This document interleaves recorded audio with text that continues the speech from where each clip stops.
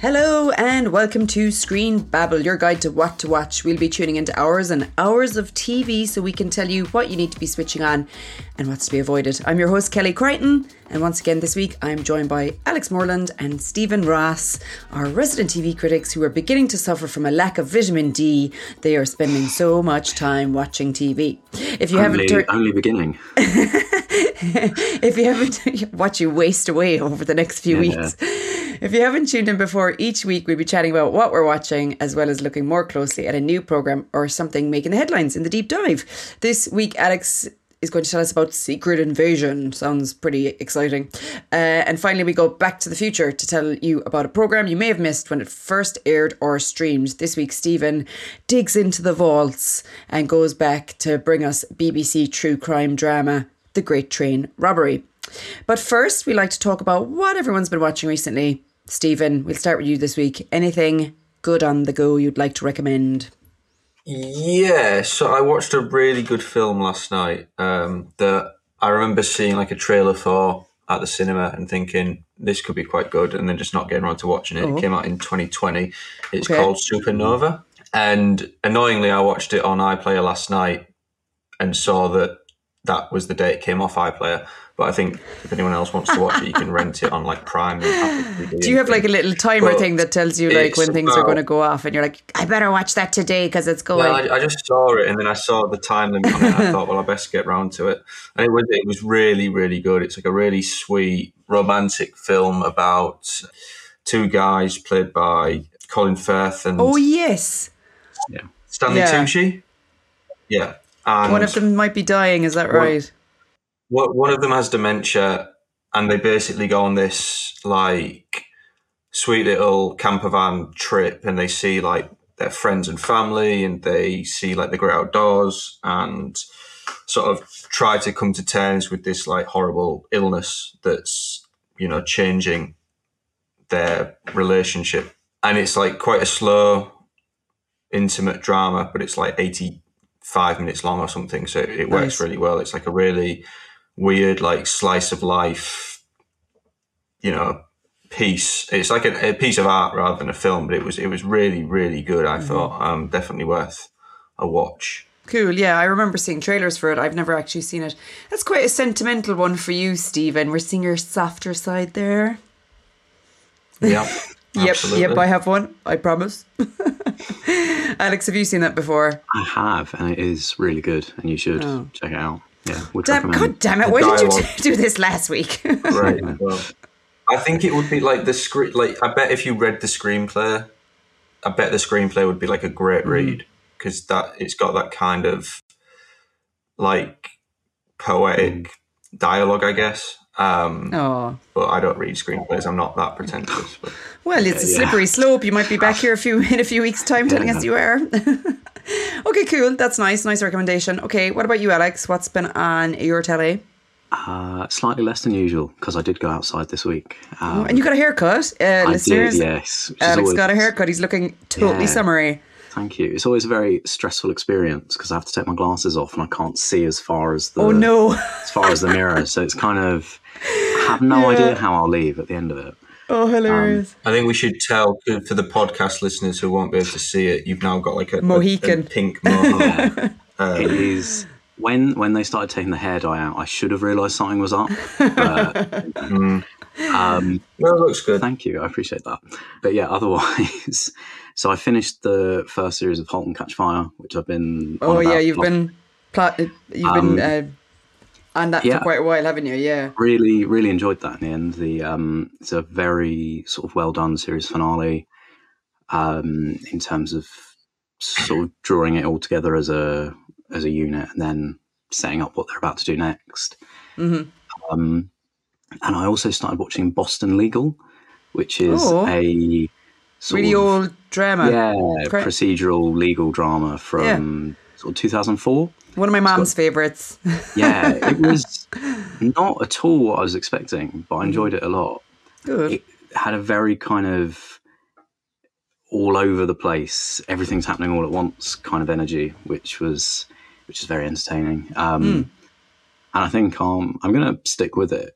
And I think that sort of it's James Spader and William Shatner, I think between them, they have both got such strange energies that the show is always going to be entertaining, if nothing else. But yeah, it's... How many? There's quite a few series of it, isn't there? I think it's either 4 or 5. Yeah. But yeah, that first episode, there was no sort of... You know, it wasn't trying to sort of ease you in gently or anything. It was just everything's happening all the time. They've got, 4 or 5 different cases they're working on at once. At one point, a real life civil rights campaigner makes a cameo as himself, coming in to sort of solve their case. They've got multiple kind of musical interludes because the case is around a performance of Annie. And so the child keeps singing Annie. Which is never a bad thing, to be fair, musical interludes. No, it was very entertaining. William Shatner, by the end of the second episode, has multiple catchphrases. He's got his own kind of intonation.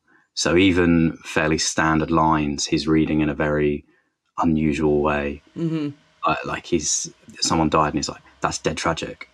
And just the way he said it, I can't capture it, but it was very fun. I get you. I've never watched it actually, but it reminds me, just the way you're describing it there, of The Good Fight. That kind of, that was, there's a bit of quirky surrealism and stuff in there. It feels even more than that, just in terms of like even more than that. Wow, the tempo of it. Yeah. The Good Fight is better. The Good Fight's better than most things, but yeah, it's. I'm still a series behind in The Good Fight, which is making me a bit sad now that I think about it. But anyway, I never got... Channel 4 stopped paying for it, so it's all never. So never had it showed in America, but it never came over here, did it? Yeah. I wonder if we're ever going to get that. Someone will pay for it down the line when it's cheaper, I guess. Sorry. So yes, continue. What were you saying there at the end? I mean that kind of draws it together. I'm looking forward to sticking with it. Is there anybody else famous in it? So. Not massively. Okay. Odo turns up from Deep Space Nine. Oh, hilarious. Yeah. He's just like, obviously, pal of the main man.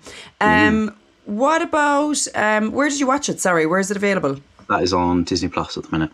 Oh, cool. All right, nice. Oh, that's kind of a good one, isn't it? For like an easy watch kind of thing, Yeah. The opposite of easy watches, I've been continuing with Best Interests. Oh, jeez. So much. Did you finish it? Or, yeah. Any more to say about that? It was good. No. Yeah. It's just so heavy. Ooh, I was trying to do 2 in an evening. I was like, no, just did the 1. So that's why I've not finished it. But anyway, I'll persevere. But really good. I think Michael Sheen and Sharon Horgan are very good in it. Like, very good. So Michael real. Sheen's fantastic in it. Yeah, so good. Okay, and then the other thing I watched loads of this week, and I really didn't watch anything else, was Britain's Got Talent, because we had saved it all up and then we watch it without all the fluff in between. So we just watch all the acts and then we watch the semi-final and the final. I've got kids, okay, just bear with me, right? And I have to say, I really enjoyed it. Did you know like who would win? I actually didn't know, which is so weird because it was a couple of weeks ago and I didn't see a single thing about it on social media or in anywhere. Weirdly. That's because me and Alec refused to write about it. And obviously I just consume National World content. But I thought that was interesting though. I don't know if that's the algorithms or whether it's just not as popular as it used to be. But I had not... It's not as popular as it used to be. I hadn't heard anything about it. But just a couple of things to mention.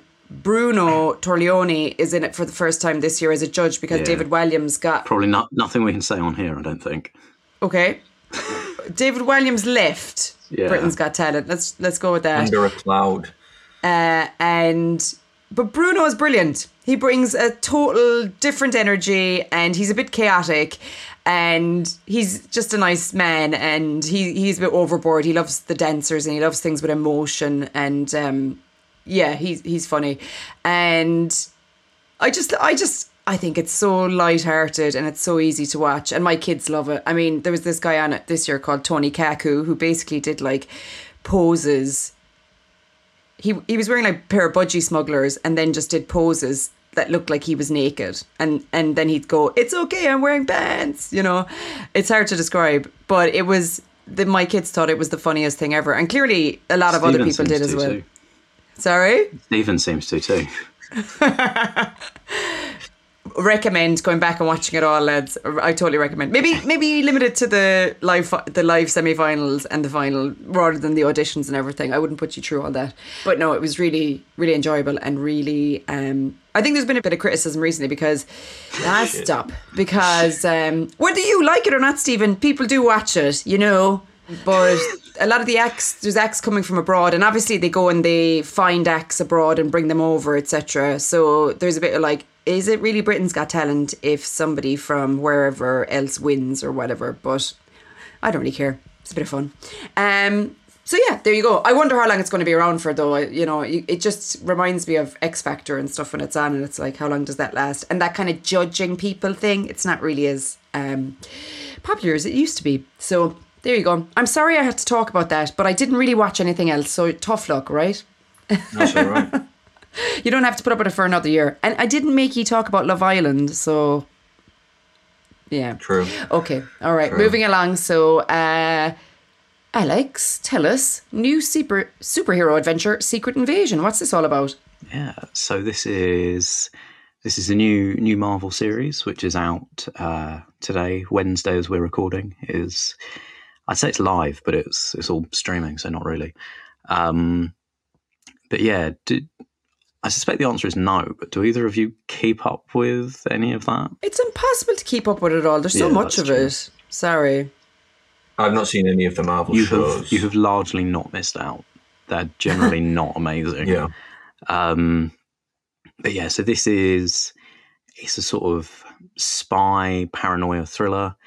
It is about Samuel L. Jackson's character, Nick Fury, the one from all the sort of end credit scenes and cameos and things. Yeah. And the idea is that he is sort of a bit older, a bit frailer. He's, you know, is he still ready for it? Is he still, you know, finger on the pulse kind of guy? Mm-hmm. He has been hiding for a while in a sort of a form of retirement. He is drawn back because a series of terrorist attacks around the world appear to be linked. And in fact, they are linked. They are linked by the involvement of a big bad guy. Not just a big bad guy, several big bad guys. I know. I can see how excited you are. And they are... Where are the Avengers? Well, so they do actually bring that up because the bad guys they're sort of shapeshifters. And so the hook, the idea is that, you know, oh, what if Martin Freeman isn't really Martin Freeman? He's actually a scary Skrull. So someone says, should we bring in the Avengers? And then they say, no, because they might get replaced by an alien and that would be bad. Can't differentiate between the bad guy, the good Avengers and the bad Avengers. Right, okay. So it's like this other, more interesting story might happen and we don't want to do that. So it's kind of like a sort of spy thing in broadly the same style they've done before. It's like a lot of the Captain America films, and they did a series last year, which was again like the Captain America films, like this. Yeah. So yeah, it's kind of a standard thing they've settled into. It's okay.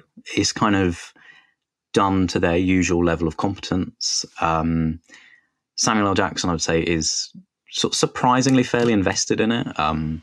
It seems like he does kind of care about it. There's a level of like passion for it. The episodes are best. I've seen the first two. I saw the first two at the premiere on Monday night. And sort of at a rate of about once per episode, it kind of moves away from the explosions and stuff, and it will just let Samuel L. Jackson sort of act with like Ben Mendelsohn or Don Cheadle. There's a really good scene with him and Don Cheadle in the second episode. Yeah. That sounds quite positive. Yeah, in those moments it is quite good. The problem is it is kind of just massively screamingly racist. What? Yeah. So the shape-shifting aliens are not just shape-shifting aliens, but they are shape-shifting alien refugees. And they are, and that's not just in a sort of a, you know, sci-fi metaphor sense where you're like, hang on a minute, I think you're kind of implying, no, they repeatedly call them refugees, homeless. That is the very sort of explicit, like, this is what you're meant to take away from this. They're actually, so they were all sort of introduced in a previous film, the Brie Larson one, Captain Marvel, again as refugees there.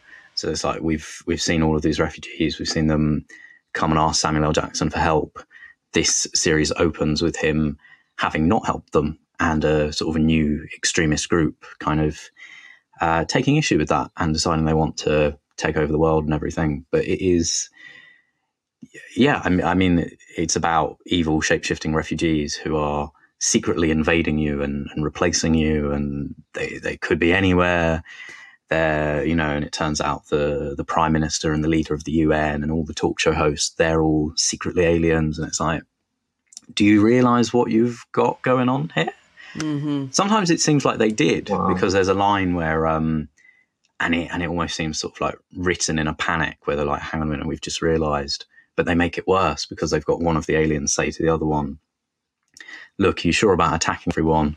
The reason we became refugees in the first place was because we were so warlike and horrible and kept attacking people. Oh, Jesus. And it's, yeah. Oh, it's so simplistic. Oh, my God. It's in most sort of superficial ways, kind of okay, reasonably entertaining. Samuel L. Jackson, very good.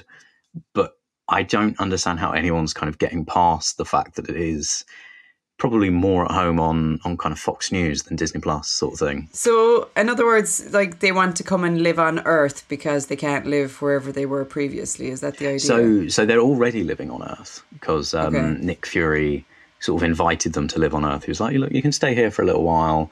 Maybe you can, if you behave yourself. Yeah, maybe you can work for me. Maybe you can all be my spies. Okay. But now, after sort of 30 years of kind of living in hiding, they're like, look, this is ridiculous. We want to plumb. So they're immune to radiation, and they're going to do lots of nuclear strikes and kind of manipulate a nuclear war to get rid of humans and make the planet more hospitable to them. But yeah, it's ridiculous. There's a certain amount of obviously suspending reality you have to do. Well, there's a large amount of that, obviously, with any of the Marvel films. But yeah, sometimes it's just that stuff is a bit of a step too far, isn't it? Yeah. Like, okay, it is on Disney Plus. How many episodes? There will be 6 eventually, one a week, so through to the end of July. Okay, and that's available now? Yes, as of yesterday, today, the first episode will be out. Okay, thank you, Alex. There you go. That was Secret Invasion. Although not so secret, apparently. Stephen, you're up next. You're going to take us back to the future now with The Great Train Robbery. I can't remember if I watched this or not. I feel like this is a thing I would have watched. But yeah, tell us about it. Yes. The Great Train Robbery was a 2-part miniseries from 2013. So it's 2 90-minute episodes. So it's a bit different to what we sometimes look at. But it came out in 2013. It aired the day that Ronnie Biggs died. Ronnie Biggs being one of the masterminds of the robbery. So it obviously follows the Great Train Robbery, which was God, that was a bit of a promotional bonus for BBC, wasn't it? Poor Ronnie. Yeah, because originally it had been planned to air on the 8th of August 2013, which would have been the 50th anniversary of the robbery. And then it got pushed back for scheduling reasons, and they pushed it back to, I think, the 18th of December. And then Ronnie Biggs presumably decided to help them with the promotion and shuffled off that mortal coil on the day that it aired. Okay.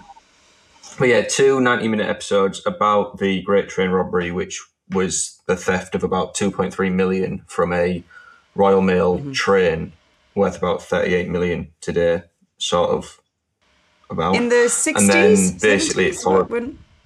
Yeah, 1963. And it follows the gang involved who sort of had like an inside man, like a guy that used to be a train conductor or train driver or something, and then 15 others who basically are there as like muscle and brains and try to, succeed in stealing this money and then heading for the hills and camping out at Leatherslade Farm, where they have a few games of Monopoly and try and basically wait for it all to blow over. And that's the first episode. And then the second episode is from the police perspective. So it's sort of a few days after the event and they're on the tail of the robbers. and they're trying to Cracking figure the out case. where they've gone, how to capture them, and how to link them to the crime. And it's kind of like a series you'd watch with your dad. Like, it's very much that sort of like British, not really gritty, like fun / gritty crime drama. And it's got that like recent history thing to it as well. And a lot of recognisable actors. So you've got Robert Glenister, Jack Roth, Luke Evans, Paul Anderson, who's obviously Peaky Blinders. Jack Gordon plays Ronnie Biggs. Jim Broadbent's one of the police officers in the flying squad that's on their tail. Interestingly, when I was writing about it, I was certain that Daniel Mays played Ronnie Biggs in it, because I remembered Daniel Mays playing Ronnie Biggs in the 2010s drama about the Great Train Robbery. Turns out he played Ronnie Biggs in Mrs. Biggs, which was a 2012 series about him and her and the Great Train Robbery. So that's where I was getting confused. But this is actually How Jack many of Gordon. these have they made? Because there was the film as well, wasn't there? So they've made a couple of films, and then there's obviously films of the same name that are actually nothing to do with it, because the Great Train Robbery is just a good name. But yeah, it's a really good mini-series. It's really fun and interesting. Like, I think it's really...